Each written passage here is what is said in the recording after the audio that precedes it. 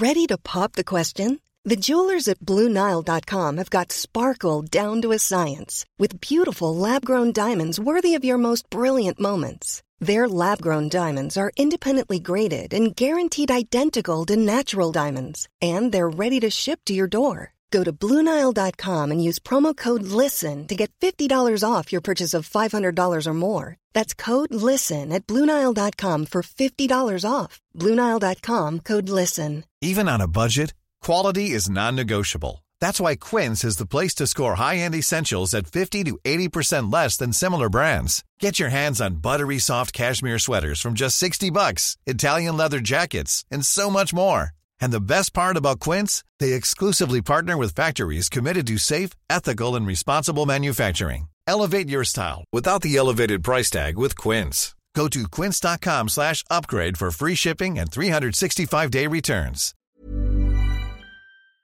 Hello, Must Have Seen TV listeners. This is your host, Brett White, and I just wanted to hop on before the episode started this week and go through a few bits of business with all of you. If you're not already, you can go on and follow the podcast on Twitter, Instagram, Facebook, and Tumblr at Must Have Seen TV. And you can also rate and review the episode in iTunes, which really, really helps this show out to find new listeners and do all the other magical things that iTunes does behind the curtains that we don't talk about, we don't look at.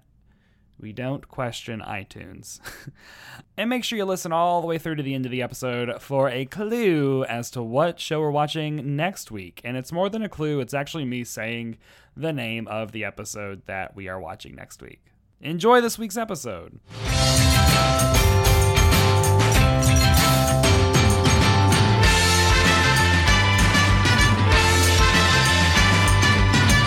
Attention Stargate Defenders, it's time for Must Have Seen TV, the podcast dedicated to the sitcoms of the 20th century, from I Love Lucy to, appropriately, News Radio. I'm your TV guide, Brett White, and this week I'm joined by Curtis Rutherford. Hello, Curtis. Hey, how's it going? It's going good. You excited to be in my haven, my office? As always, yeah. Surrounded by a million different action figures and everything. Yeah. I've started a sitcom corner.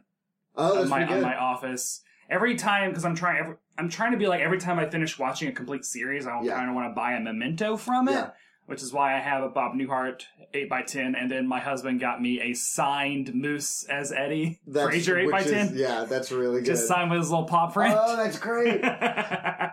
Yeah. So like right now I'm working my way through News Radio, which is appropriate because that's what we're talking about today. So I'm trying to think of like, what News Radio thing am I going to get when I finish it? You could get the weird trapezoid table that they all sit around. It's so weird. It's like a bowling lane, like pylons. It's like a weird. But they did this weird forced perspective thing to make everybody sit so that you could see them all in the shot. They're like cheating out or yes, whatever. Exactly. But then rather than cheat out table. It's so weird, yes. And I don't think I realized when I originally watched it how weird it is, but then I think knowing it, and this episode, I think it's in the second season where they get it maybe? Yeah. I forget. But apparently it changes a couple times because one of the Paul Sams or someone might have, it's like, I have the table. I have one of the conference room tables. So this week on the show, we are traveling to October 23rd, 1996. The movie Sleepers ruled the box office. Macarena by Los Del Rio topped the charts. So compare and contrast that. And News Radio aired Arcade. Curtis, you must have seen Arcade before. Yes. Yeah. Several times, yeah. Because when I announced I was going to do this podcast, News Radio was, I guess it kind of shows you the type of circles I run in. Yes. And that News Radio was the one that multiple people were like, I gotta talk about News Radio. Which, I feel like in other social circles, that's not gonna happen. Yeah. It's very specific. I have a lot of like white comedy writers, male comedy writers in their early to mid 30s. And it very much like News Radio, both because it was a sitcom. It was like an NBC sitcom at the height of that NBC sitcom era. It was the kind of the other one. It was like it's perpetually it was the, the Kinks of like the Beatles, Rolling Stones era of like, this is the one we're going to get into. Yeah. And also it just has that, for me, it was like, oh, I loved Phil Hartman from SNL. I loved Dave Foley from Kids in the Hall. Yeah. And all these like stand-ups that I knew, like Andy Dick and Joe Rogan, like that. So it just like, when it came on, it hit a lot of overlapping circles for what I love. So did you watch it like episode 1 or like early, like season 1, season 2 early on? I'm pretty sure episode 1. Yeah. Oh, wow. I remember getting very into it very quick. So you were there for the hype. Like that mid-season hype got you. And then, like, I do remember following it around. Like, I think it was that and Sports Night that I remember being very aware of how much networks were fucking them over. So, like, when people say to me, I don't know anything about news radio, can you just tell me something about it? My shorthand way of explaining to them is, like, there is a subcategory on their Wikipedia page that is just titled Relationship with Network. Yeah. Like, that alone tells you that it's a weird show that had a very, very weird relationship with NBC, which I feel like is one of the most fun things about the show. Yeah. Is all the behind-the-scenes stuff. I also came to this show live when it aired. I remember, I feel like I probably started watching it season 2 or 3. I mean, I was hyper aware of NBC at that time because I remember watching Friends debut and ER. Like, those changed the way I viewed television. And so, you know, a year later when News Radio debuted, like, mid-season, I definitely probably was aware of it. And I do remember it was one of the shows my parents did not watch. Like, I watched Friends and Seinfeld and ER and stuff with my mom and dad. News Radio was a thing that I discovered on my own. So it has that same feeling as, like, Talk Soup and Mystery Science Theater 3000 and, like, all those specific shows that, you know, middle school me was like, oh, this is weird and funny. I watched all of the NBC shows pretty regularly. Like, Wings? it was, you get on that I Wings watched train? Wings Wings. on that and in syndication. And since we moved around a lot, often whatever was syndicated is what I saw especially a lot. Because what was on the Armed Forces Network in Germany? For some reason, the military decided, like, people would love Wings. They would love...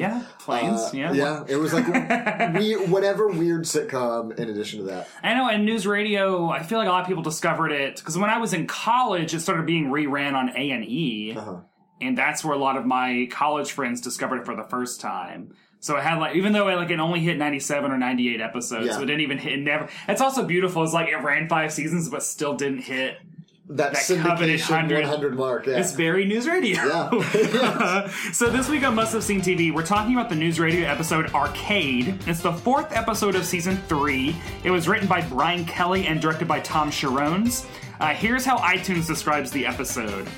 Dave's old nemesis comes back to haunt him when Beth replaces the lobby sandwich machine with a popular 1980s arcade game. Lisa retakes her college entrance exams to see if her mind is slipping. Curtis, is that accurate? I mean, that's an accurate... This is pretty much what it is. This is... You suggested you wanted to do the Bill Eats Old Sandwiches episode. Yeah. And I was surprised to learn that the A-plot of that episode is the arcade game. Yeah. Which is one of the iconic news radio episodes. I feel like both of those plots are pretty iconic news radio plots. And the reason I picked this one is I feel news radio is one of those shows where when you bring it up to somebody, they have their favorite episode that they can, like, right away, or they have their favorite, like, plot. Yeah. Not even episode wise. And for some reason, this one jumped into my head because I remember my freshman year of college, I was talking about news radio with a friend of mine who I had a huge crush on, and she instantly said, like, oh, the episode where Bill eats sandwiches. And we both, like, then described to each other excitedly in that way. They are gross sandwiches. They're green and dusty, and, and they also have an artificial crunch to them that's definitely added in Foley. Definitely a Foley. It's very, very fake sounding, too. So, like, the episode starts with all of them gathered around at that oddly shaped conference table, and Dave pulling suggestions out of the Budget Cutter of the Month award, where they all make suggestions. Which really feels like the A-plot initiation box. Yeah. It's like, it's such a perfect way of just kind of like... A-plot this, B-plot this. We've got this. Exactly, yeah. Does even speak largely to the plot, the way the episode is structured. There is an A, B, and C. Like, A is the arcade game, B is Lisa... Or is the A Lisa taking the SATs again? I would say like B or C is Lisa. And then C is Belle eating the sandwich. Like, they're all three. And the fact that they are all initiated, 2 of them are initiated at the top with the Budget Cutter of the Month award thing, because Beth's idea of, like, let's get rid of that sandwich machine kicks off Bill's plot, but they replace it with the arcade, which kicks off Dave's plot. And then Dave's plot dovetails with Lisa's plot because he gets too wound up playing the game and doesn't sleep and takes the essay. Like, it's crazy. It's very efficient plotting in terms of how those three stories connect very well. It doesn't feel like they were just like taped together, like, oh, we took this purple card with this A plot and this blue card with this B plot, and we just like, hey, write this story. Yeah. And also they all have this feeling of nostalgia. Like, they are all linked thematically. Yeah. Like, wow, yeah, they totally are. Oh, God. What was my childhood? Yeah. Because you really get you really do learn about all three of their childhoods, because you learn that, like, Dave was a pale, like, as Beth says, like, a pale... Were you one of those guys in high school who spent every day at the arcade hunched over the controls of a simulated spaceship with all the other pale, friendless virgins? You learn that Lisa was a high-strung, perfect achieving high school student that also smoked to, like, relieve her stress. And then Bill had an abusive mother who made him a mentally or maybe physically abusive mother who made him sandwiches once a month and then just left them out. Which they, like, those backstories are things that they, like, hinted at. Like, Dave's backstory, they definitely, like, from episode 1, it's clear, like, oh, you were this sad nerd. And this is, like, New York is your salvation a little bit. Yeah, I like it's weird that Beth even has to ask, wait, were you one of those kids? Like, wasn't it obvious? Look at it. Yeah. That's also kind of the weird running joke they have is Dave is always throughout the course of the show revealing new embarrassing, like he tap dances, he also is like a knife thrower, and every time he does it, everyone is like, what? Yeah. But it's like, no, come on, look at it. You guys have been friends with him for 4 years now. You know. But I also feel like another one of the running jokes on news radio is none of them know Joe's last name, and every single time anyone says Joe Garelli, they're like, your last name's Garelli? Yeah. It happens across at least 3 seasons with I think almost every cast member doing it at some point. It also, that feels like one of those, like, Paul Sims style jokes where the network probably didn't give a shit about it. Like Andy falling down. Oh, God, I got to talk about that. And they would keep putting it in just because they loved it. Like the same way that Beth says love happened in this episode of like, they're doing the jumble and it's like, and the answer is... And how did the mixed doubles team fare in the big match? Answer, they fell in love.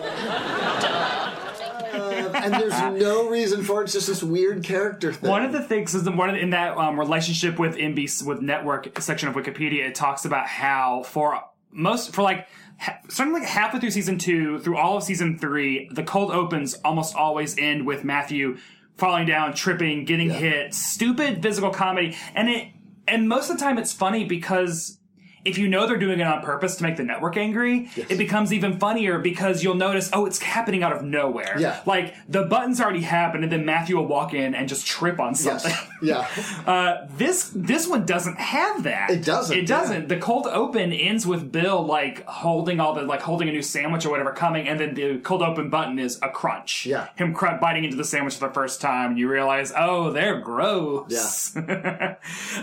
So that's the cold open is them getting rid of all this stuff. There's a really funny business I'd never noticed until this time where is it Catherine or someone says, why don't we get rid of those boxes? No one uses. What about my idea to stop buying all those boxes of paper clips? No one really uses them. No, I do. Yeah, dude, but making necklaces and bracelets doesn't count. And then Andy Dick does these really, he tugs at his shirt sleeve and then also pulls the collar up around his neck more. So he can hide his paperclip jewelry. Which we don't actually see. No. But they do that kind of little bit of the type of move that we see a lot more now in single cam sitcoms. Because, you can take it. You can do that Modern Family style. Oh, you know what? Whatever, a person laying on the hammock and there's... Yeah, if this was a single cam show, the camera would have done it would have been from a different, more discreet angle and would have been a zoom in on him fidgeting. Which the fact that I've seen this episode maybe a dozen times, this is the first time I really noticed that joke is crazy. Yeah. It's just rewarding. Do you think that was a joke that they scripted in, or that was an Andy Dick on set? I don't know, because a lot of it they did. They would readjust with the audience of what would they write, and especially Dave Foley would keep pitching jokes as they went. But the fact that they did a they did a close-up, and so much of news radio is like wides or two shots. Yeah. That they close up on Andy to do that little tug. It's so good. So the Act 1 opens up with Lisa working at doing the jumble with Matthew. This is basically Matthew's only scene in the entire episode, I noticed. Like, Catherine is always shortchanged. Yes, which is she has nothing to do in this episode, and it's like the typical, they had no idea what to do with Candy Alexander. And it's so frustrating. Because also, like, well, Joe Rogan doesn't have that much to do in this episode, and at least Matthew gets a scene. And that jumble is, like, Lisa's working on the jumble, and Matthew is doing his, like, way to figure out... Ned. Ona.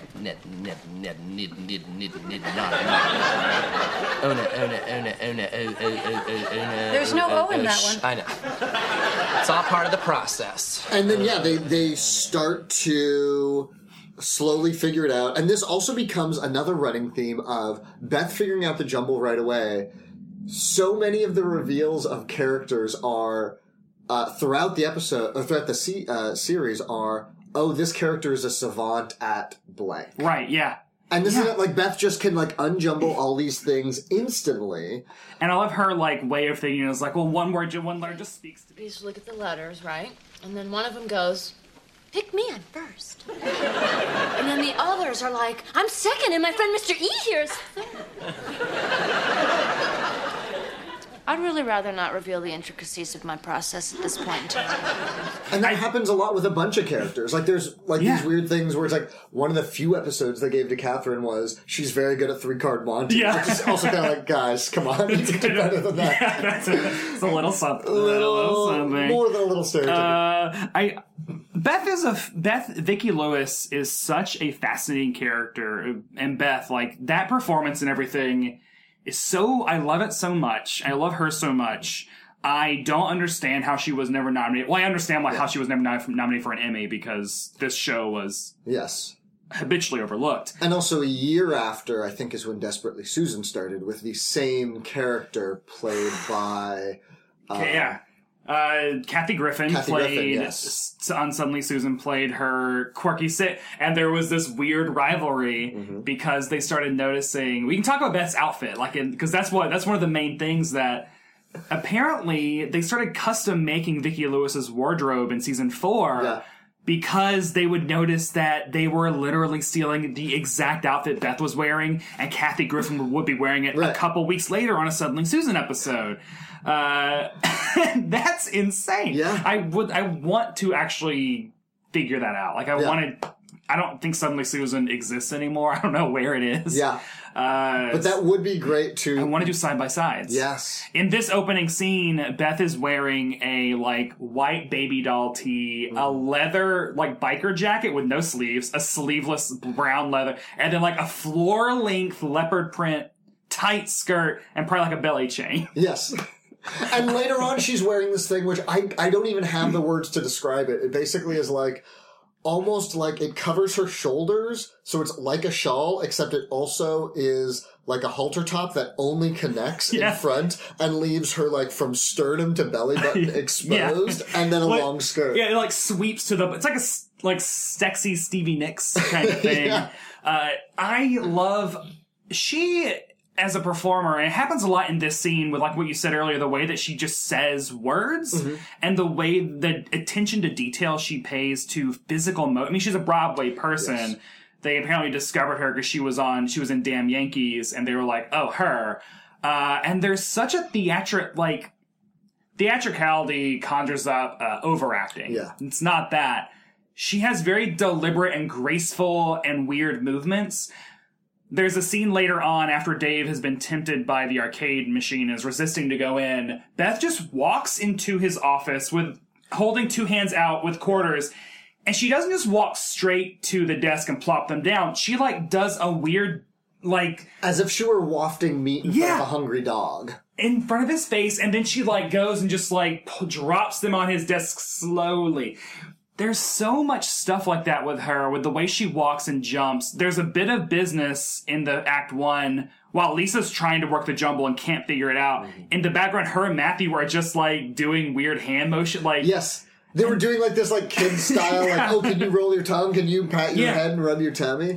And their interaction right there, the way that she just jumps up and down a lot. Yeah. It's such a, like, that's how real people move. So I want to break that apart into two pieces, because there's two big things. Like, one is that physicality you see in almost all of them, which is why I was, like, this watch I was really looking at, oh yeah, they keep to medium shots and wides. Yeah, they do, yeah. Almost entirely. Yeah. And there's a shot earlier on, before the quarters thing, when she displays the Galaxy Defender? What was Stargate Defender. Stargate Defender, not Galaxy. No, not Galaga, no. Where she shows that, where Dave just pulls up against the wall a little bit, and she, like, leans into the machine as if she's, like, leaning against it, like it's a, powerful sultan or something like that. Yeah, she does so much weird, because, like, right there, like, she's not just leaning on it, like, isn't she doing, like, a kind of like a full body, like, tilt kind of thing?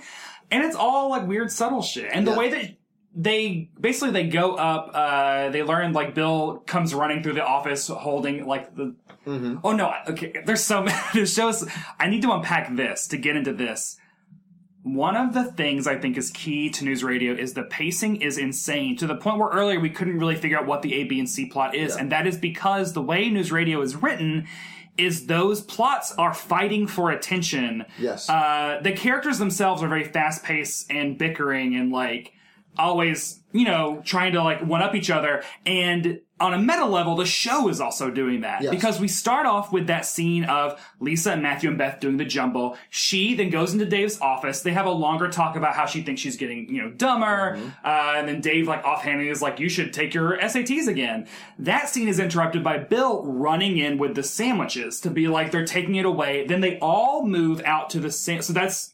We've covered two plots. We go out there. The sandwich machine is then moved away to reveal Stargate Defender, the third plot. And that's all ostensibly like one scene. It's one unbroken thing. And you're watching characters literally run in to be like, hey, it's my turn for the plot now. Come with me, bye. Which brings up the other thing that, with that quarter thing especially, that became apparent, is how much the characters push each other into their plots. Yeah. Like, it's Beth, putting the quarters. It's Dave saying, maybe you should take the SAT. Like, they're really shoving each other on each other's heels to, like, make them do these things. Well, it's even, the reason that Dave even gets involved is because, like, he's like, well, I've taken the extension cord, so it's not working. And then Mr. James comes in and, like, grabs the extension cord.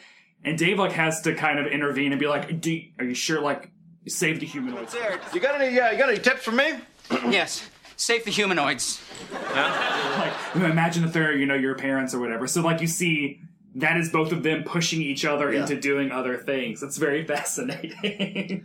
And that speed, it makes it very clear why they fired Ray Romano. Oh, God, right? yeah. Like, because he was the original Joe. Yes. And then they fired him, like, after Dresden. So in the pilot, there is a fake Joe and also a fake Catherine who doesn't say anything. Which is not that much more than they gave to Candy Alexander. I downloaded the pilot script, and Catherine actually does have a lot of lines in it, at, like, towards the end or whatever, but I don't know if they recorded them and then cut them once they realized they were recasting her. So I wonder if there's footage of Ella Joyce, the original Catherine, saying anything. There's also this great line when Beth comes in to, like, here, can you sign? Knock. Here, can you sign this tape? Sure.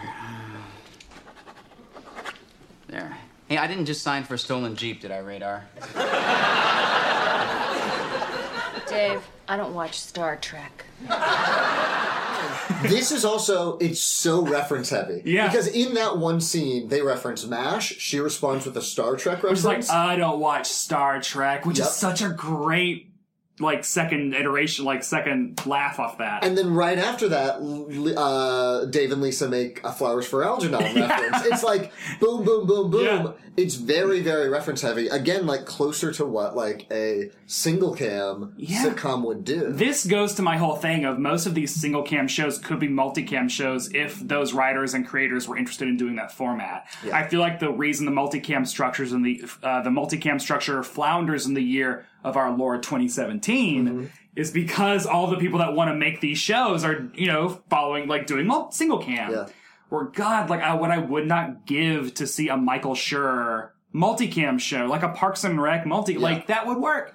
That's a whole other side tangent. And it takes that much more work of then interacting with the audience, which they would do so much of, continually rewriting as they went. Which I think, I feel like that makes it so much, I just love that. But also, like, you can watch news radio, and when you really start thinking about what they're doing, you realize this was a hard show to make, I would imagine. Because everything is so fast-paced and so interconnected. Mm-hmm.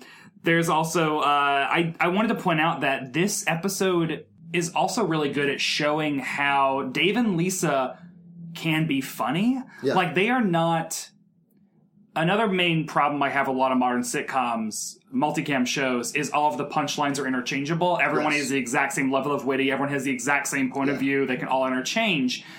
And news radio is a show where, like, there aren't any jokesters. Yeah. There isn't a Chandler...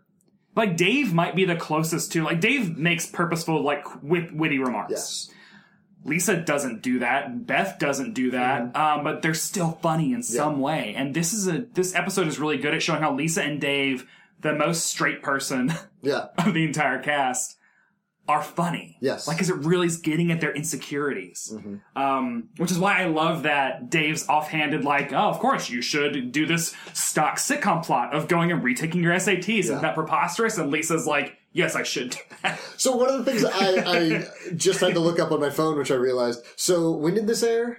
This is a 1996. Okay. There's an episode of The Simpsons called Lisa the Simpson, where Lisa... Simpson fears that she's losing her intelligence because she can't figure out a number jumble on the back of a box. And so she also fears she's getting stupider and losing her perspicacity, and is one of the lines.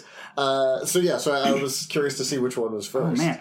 I also remembered that earlier scene ends with, like you said, there was a cereal box runner. Because, like, Dave is, like, looking at Stargate Defender, and Lisa then walks back in. Yes. She's holding a bottle of, a box of Quisp. Yeah. Whatever the fuck that is. I love this stretch of scene starts with Lisa doing the jumble, cycles through all the other plots, and then comes back to Lisa. And then we get this really great, very, very classic news radio style of a character standing stationary and members of the rest of the cast, like, buzzing by them, lobbing off, like, jokes, and where they're noticing the other things that are different in the side-by-side comparison. Yeah, I can only find two. Well, the dog's hat is tilted the other way. Yes, well, duh. And there are 2 frogs in this one. Got that. Cowboy's boots are bigger. Balloons are missing. Balloons hadn't been invented yet back in cowboy times.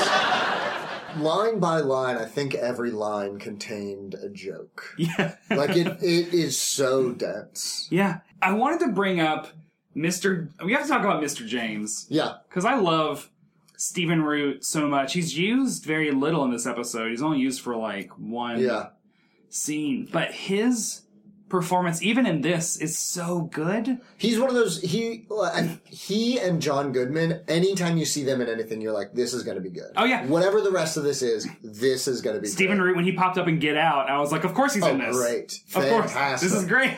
And this has a great Jimmy James thing, which they do with Dave a lot, too, of the... You are both an adult and a child. Oh, yeah. Because it comes in, he's like, Dave, let me play. Please, sir, no video games during work hours. Let me play. No. Please, gotta play, wanna play, gotta play. I wrote down Mr. James : baby. Yeah. And he's like pleading to get this extension cord from Dave so that he can play it. And then as soon as he gets it and Dave is like, don't do it. He instantly just, like, turns into an adult. He does that It's Always Sunny thing where it's like, great, I played my game, now I need to stop, react to you, and go like, Dave, what's going on? Is everything okay? And he becomes the boss again. He gets a really great moment when, after, like, end of night one, or just day one, at night of day one. That's a weird way to say that. Dave is leaving for the night, and he notices Mr. James is still at the machine pumping in quarters, and he's, like, having a mental breakdown. The way he is still wearing his full suit, except his tie is, like, his tie's undone, he's untucked his shirt. And then he's pushed his suit, his jacket sleeves up. Not his shirt sleeves. Not the shirt sleeves, yeah. He also just hasn't taken off his jacket. No, not at all. He didn't unbutton his shirt, even. It's really weird. It was just, It's really weird. But then he starts blubbering about, like, Well, them humanoids getting beamed into outer space. my mom, my dad, my brother. There's nothing I can do, Dave. They're all gone. Which is a great another example of him playing this like weird baby adult person. Yes. The Bill's mother subplot, they keep hinting throughout the series of Bill's terrible upbringing. Like, there's an episode where Bill and Matthew, like, get into a fight where it finally goes too far, and Matthew, like, hits it, or he hits Matthew, and Matthew hits him. And they, like, talk about Bill's upbringing, and it's just this constant, like, Ayn Randian style, like, survival of the fittest. He and his brother just mercilessly tearing each other apart. Being raised almost like wolves in this "you must please us," and this the background in this one is when Bill brings up leaving boxes of sandwiches out for him on the front porch. God, like, is he chained up out there? There's a really great line at some point. I guess this might also be right before the Jimmy Dave exchange. It's also crazy how so much of this all happens. It's all so much. There's an exchange between Bill and Catherine when Catherine's leaving for work. And Bill comes up with all the sandwiches, and he's, like, wanting to ride down with her, and she says, like... You take the stairs. I don't want to risk getting stuck between floors with those things. Then we'd have nourishment. I'd eat my arm off first. That, to me, like, Catherine... That is how Catherine is funny. Yes. There is this... And I wish they used it more, and I wish she was in this episode more, but, like, that one line and the way she delivers it is, like, that's her. Like, that's what I love about her. She, like... closes her eyes a little bit. Like, she just gets so, like, searing angry. Just, like... So they had 3 people that would be that, like, straight man or voice of reason to Bill. And it was mostly Dave. Lisa would do it sometimes. And then it would be Catherine. The problem is Dave had 2 sides of his character. Yeah. It was that It's Always Sunny thing where it's like he could be that voice of reason, but then he could also be Dave, the kind of, like... super, like, nerdy goofy... dude. Lisa could be her, like, type A, overly, like, I'm trying so hard to show you, I know so much more than everybody else here. And then she would respond to Bill and be able to shut him down. They only ever gave Catherine that one side. Yeah. And there are hints of, like, what they could have done with her, because which I guess they never picked up on. There's a weird prank aspect to her character that comes up a couple times, especially in her last episode where she, like, tells Joe, like, come by my apartment, and you think that, oh, Joe and they're finally going to hook up, and then at her going away dinner, she's like, oh, nothing, I only wish I could see what's going on in my apartment right now, and then you cut to, and it's like Joe naked and Bill coming over, because she's done the same thing to both of them. And I mean, there's even that really great plot line, and maybe even season 1, where she's, like, desperate to find out Bill's, is it his age or his middle name? His age? Or his birthday, because he's always saying her birthday on the air. Yeah. There's, like, that, like, make her... There was never an episode where, like, one of her, like, vendettas or pranks, or even the fact that she just slaps everyone all the time, like, goes too far. Exactly. Because then then that's a character. That's a thing you can do. Because she does have... That's a funny thing, like, she's very classy and dignified. There's a really strong dignity and confidence to her character. But she has that news anchor aspect. She holds herself like that. You know what to do in front of a microphone. Right. And then to undercut that with also, like, she fucking suffers no fools and will, like, expose your dark secrets or prank you in, like, weird ways. Like, that's a fun thing they could have done. And... the way that she, like, sells the stuff they give her when they give her, that is so good, and I wish they had. Yeah. Because I will say, like, I just finished rewatching season 4, the show does lose something when she leaves. And I didn't think that was true the first couple times I rewatched it, but this most recent time, having that third straight person in the show anchors it more. Yeah.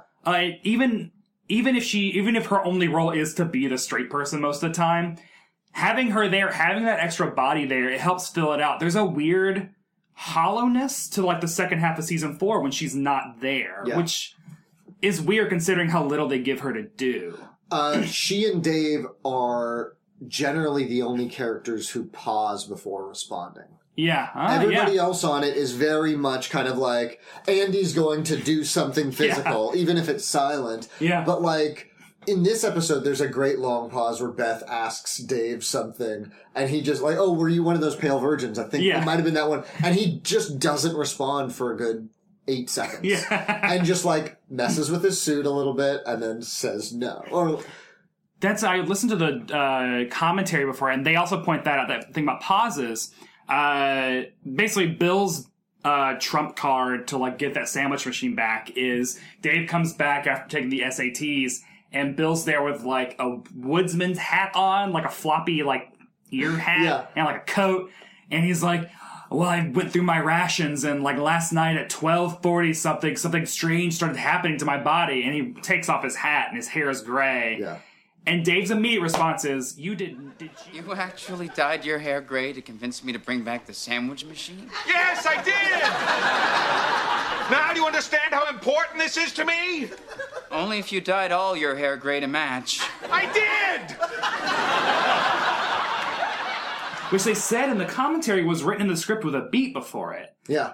But they were like, when he did it, he just ignored that beat and just said it immediately, which was funnier. Just be like, they didn't even like live in the artifice of Bill was trying to pull one over on Dave. He's gonna be like, yes, I did. The only way you would convince me is if you dyed all your hair gray. Yes, I did. Like there was no break. Because Bill's character is confident at all times. Yeah. And he never should take that beat of, no. Let me readjust. It's, oh, we both know what's happening here. Yeah. You know the depths and the lengths I will go for anything. I've shown it to you. That also is such a funny, very news radio style of they will go so far, but it's never fantasy. They will address at all times how insane it is. Like when Jimmy James runs for president. That's an insane plot. And at every second, they're like, this is crazy. You're running for president. Yeah. I love it so much. I wanted to bring up the hotness of this show. Okay. This is going to get into weird territory, maybe. No, but I've had a crush on Phil Hartman, like, this is middle school, obviously. Did you also have similar middle school, high school romantic leanings on who? Maura Tierney. Yeah, because I feel like this could be... It's like a Rorschach test or something. Like, what kind of man or what kind of person are you? Are you a Catherine, a Beth, or a Lisa? Yeah. And absolutely, like, smart, confident brunette, like, 100%. Loves NPR, loves watching C-SPAN. Yes. I love the episode where Dave finally convinced her to get a TV because they have C-SPAN. Yeah. And it's both of them watching, he's watching Green Acres in the store, and she's watching. I'm like, oh, that's so nice. But yeah, like as a kid, I had such a huge crush on Phil Hartman. I remember going to see like House Guest and Jingle All the Way, which he's also in, and being like, oh, there's that guy. Yeah. I like looking at his face for reasons I don't understand. Right. And there's also different variations of Bill, because this episode is side part, no glasses. Yeah. There's also, my prime for me is side part with glasses. Sure. Give me that. Then there's also, like, slick back, no glasses. Yeah. Don't like that. And then, like, in season 4, he gets this dry just back, or, like, dry, like, poofy up. Like, almost, okay. It's just, like, you just, like, take a hairdryer and your comb, just go back, and just, like, your hair is just standing up, and it's dry and red for some reason. Least good. Sure. So yeah, that was my very important comment about the hotness of Phil Hartman. Maura Tierney always just wears like black or gray. Yeah, she's wearing like is she wearing like a black short sleeve turtleneck? Yes. In this? Like it goes well above her neck and it's short sleeve. Yeah. She's very sensible cardigans. Yes. Didn't they also make her wear, was it in the first season where they talked about, did they make her wear like push-up bras and stuff? I listened to them season 1 commentary, and they're like, our costume designer in season 1 was obsessed with everyone's chests. Yeah. Because Dave would have to wear, like, padded shirts. Like, she was, like, trying to get everyone to wear padded shirts, which is ludicrous.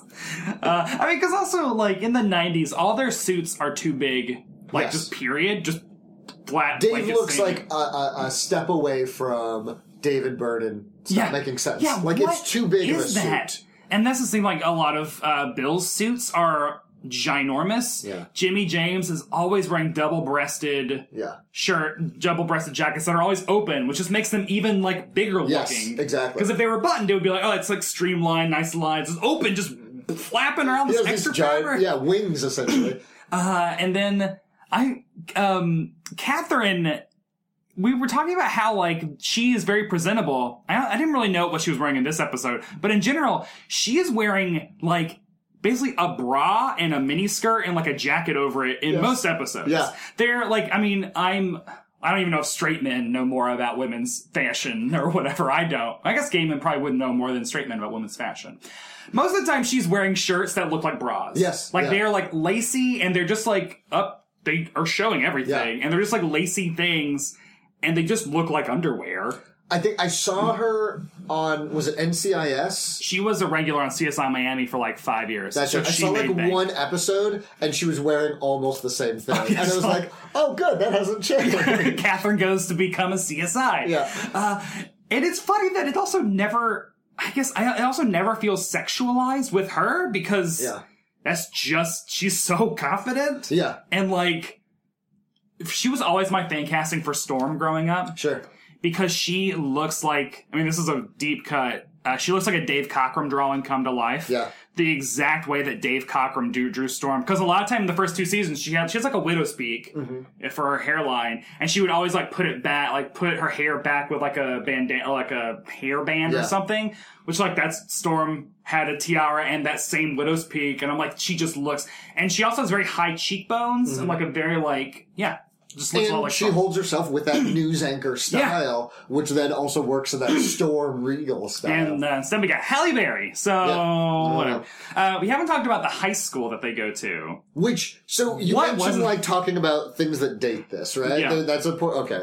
That is, first off, whenever they go offset, that dates it so much to the 90s. And this one especially, it's like, it's right out of the Warriors. Yeah.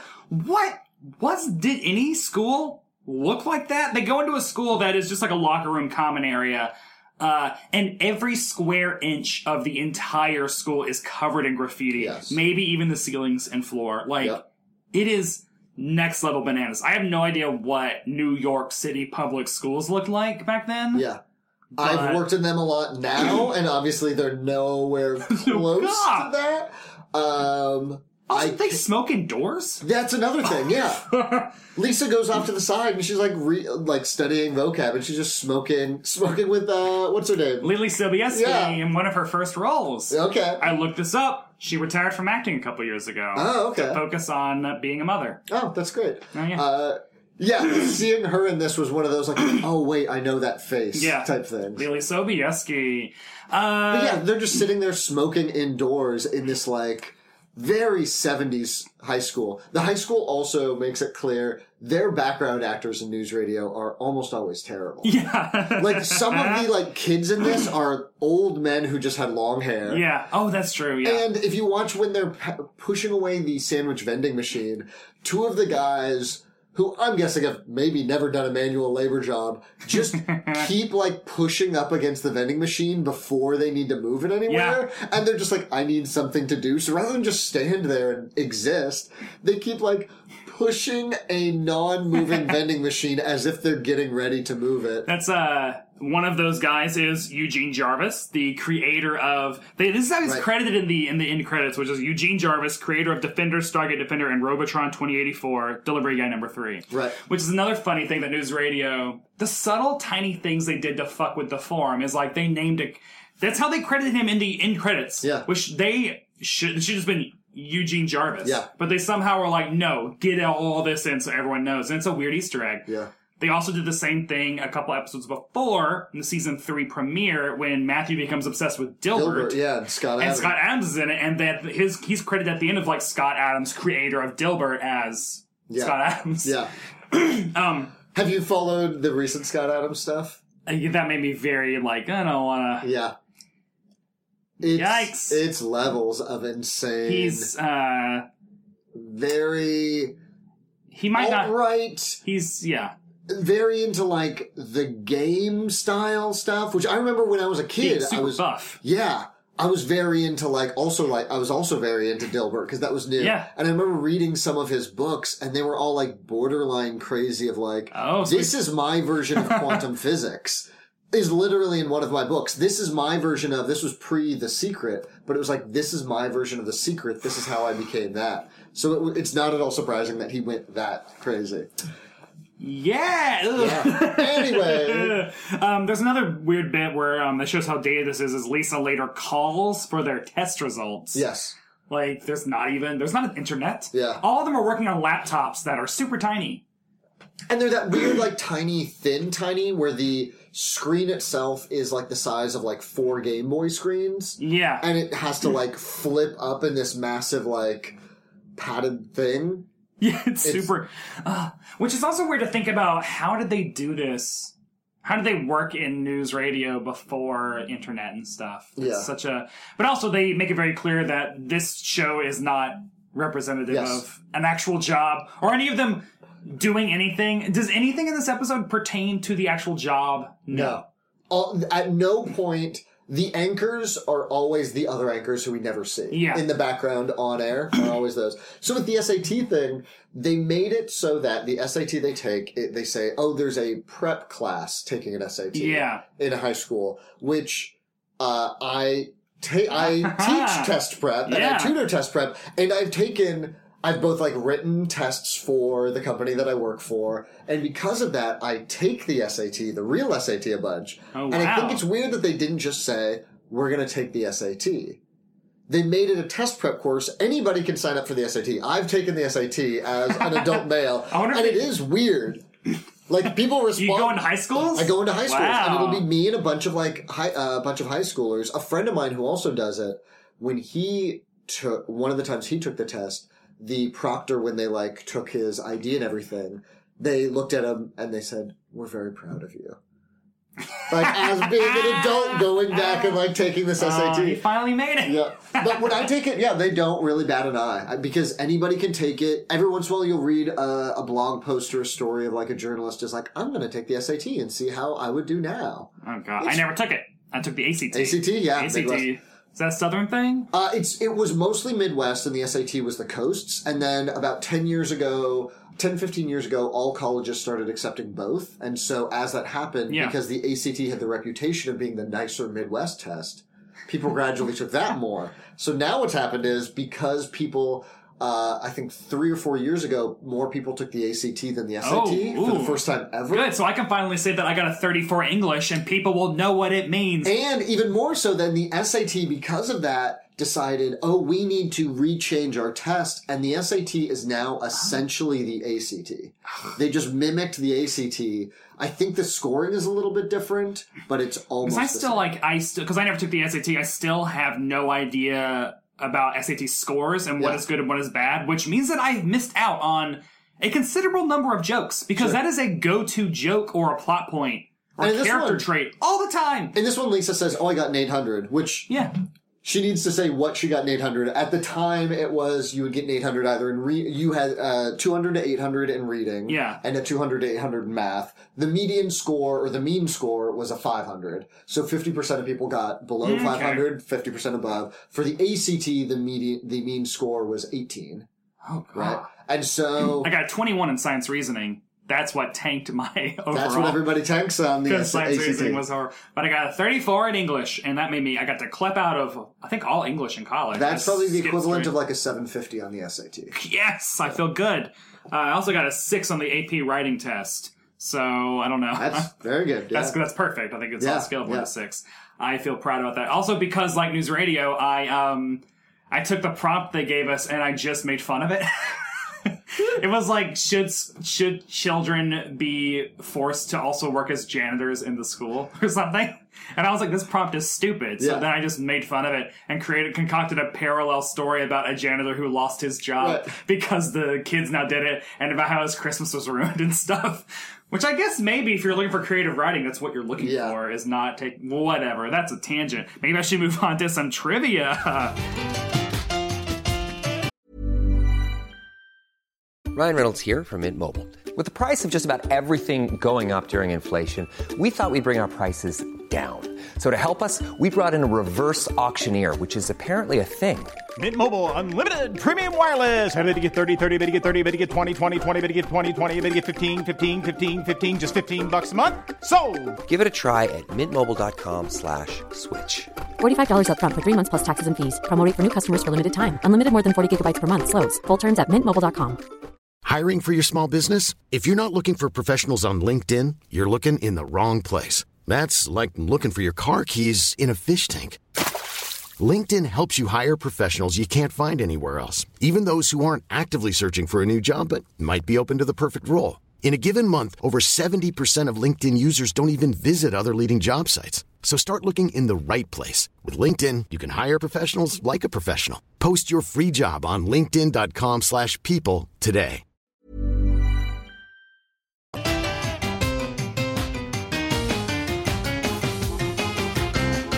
So this episode, when it aired, was watched by 10.8 million people. That's, for the time, nothing. For now, those are insane numbers. That's huge. Yeah. That's a running thing that on the show is like every one of these, because this is the 90s, like, 10.8 million viewers. It was ranked number 60 for the week. I remember reading, my senior year, we lived in Virginia, and the Washington Post would print all the Nielsen ratings down to 60, and I would find my favorite shows, and I remember finding News Radio way, way down there. If it ever got into the top 60. Yeah.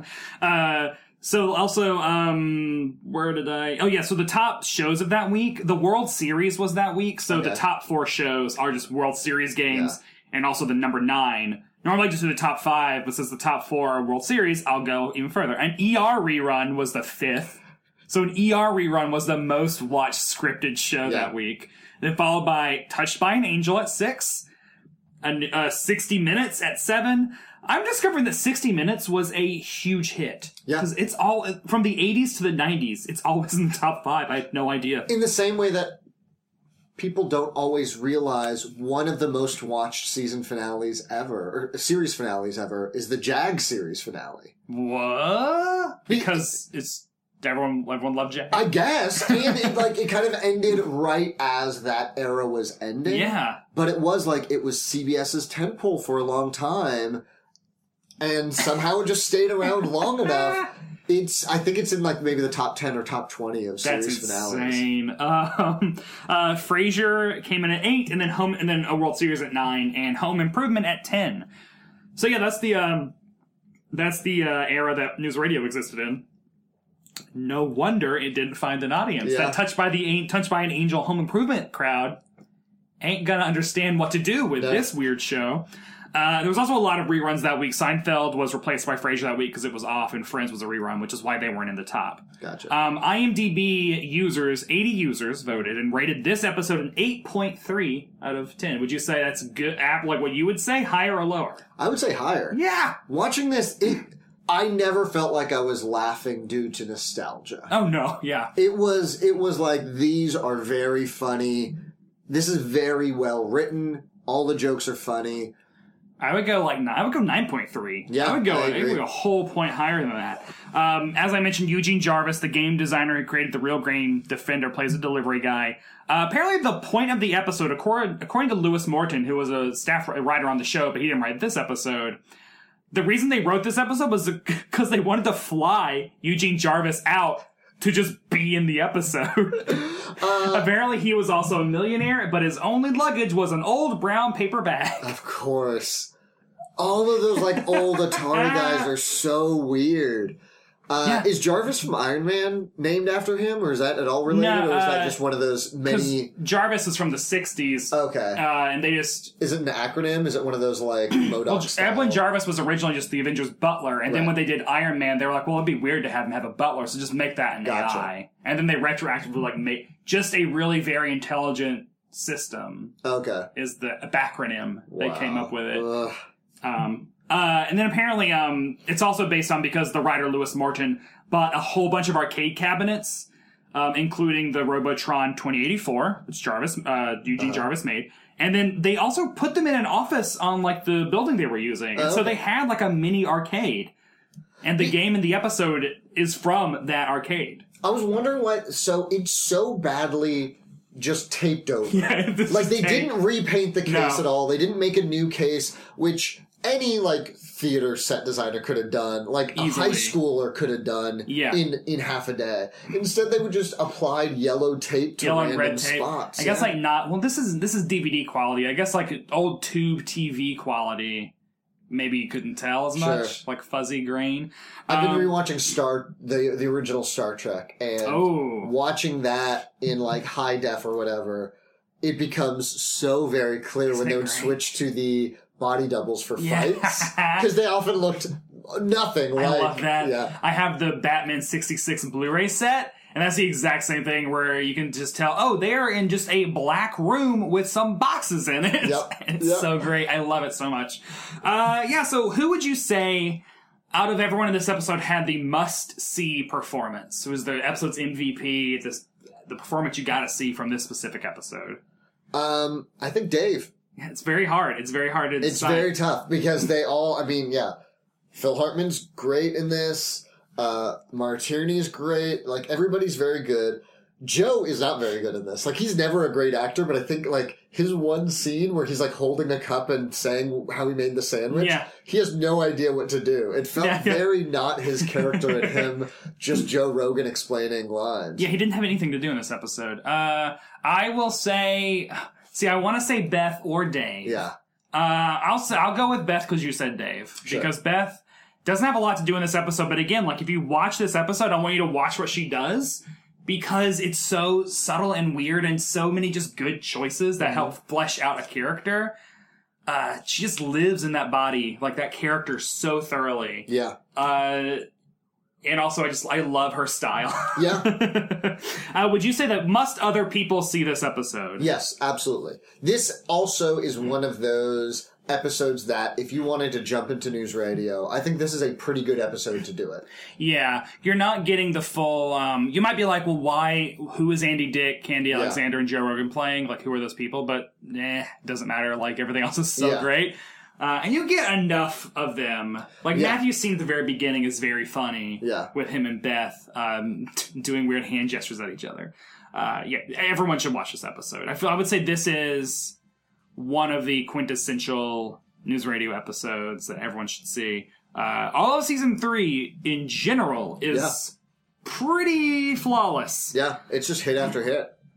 So, thank you so much for coming out and talking about news radio. You're the first of, I'm sure, many people that are going to be talking about news radio, apparently, because people love this show, and it's not talked about. It isn't, and I think it was for like a certain generation of comedy writer. It like we've both talked about this, how it's hard to write a sitcom and not ape this now. Yeah, like anytime I write a sitcom, it becomes, I think in that same way, I just want to give each character a very clear game, and then I can just have them interact in the way that, like, as soon as Lisa and Matthew meet at the very beginning, Lisa's like being a parent to Matthew, like, oh, let's do the jumble. And because you know their characters, they just know how to pair each piece together so quickly. It's really great. It's one of the best examples of an ensemble I've ever seen. I mean, I think the Friends ensemble is also, like, fantastic. I'd say the News Radio ensemble is, like, right up there with it. There are no weak links. The weakest thing is the writers not knowing what to do with Catherine. Yes. Which is sad. And is very true of that time, and of like, oh, a lot of these writers are probably white guys from Harvard. Yeah. Yep. Yes. But thank you so much for coming out. No problem. Thanks for having me. And that does it for this week's episode of Must Have Seen TV. Thanks again to my guest, Curtis Rutherford, for dropping by and talking about news radio with me.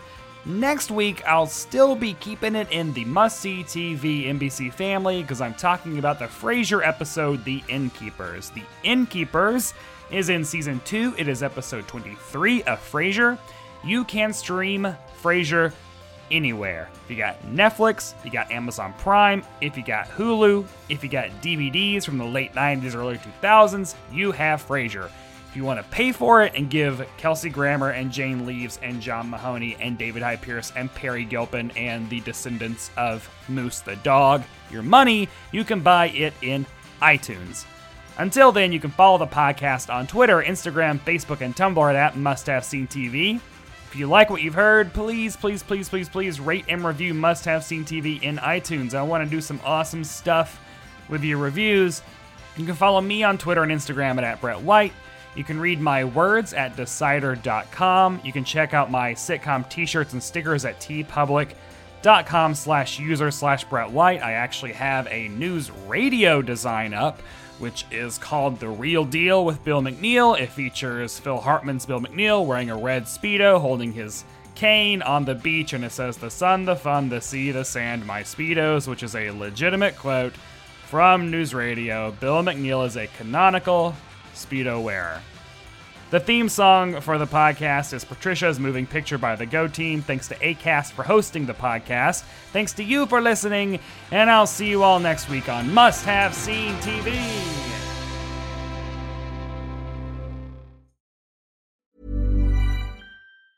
Planning for your next trip?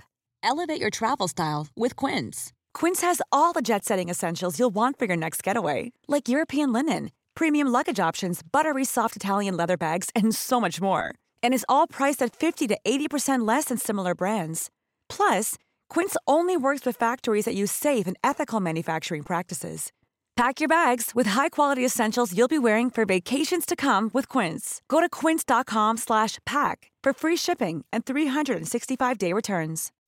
When you make decisions for your company, you look for the no-brainers. If you have a lot of mailing to do, Stamps.com is the ultimate no-brainer. Use the Stamps.com mobile app to mail everything you need to keep your business running with up to 89% off USPS and UPS. Make the same no-brainer decision as over 1 million other businesses with Stamps.com. Use code PROGRAM for a special offer. That's Stamps.com, code PROGRAM.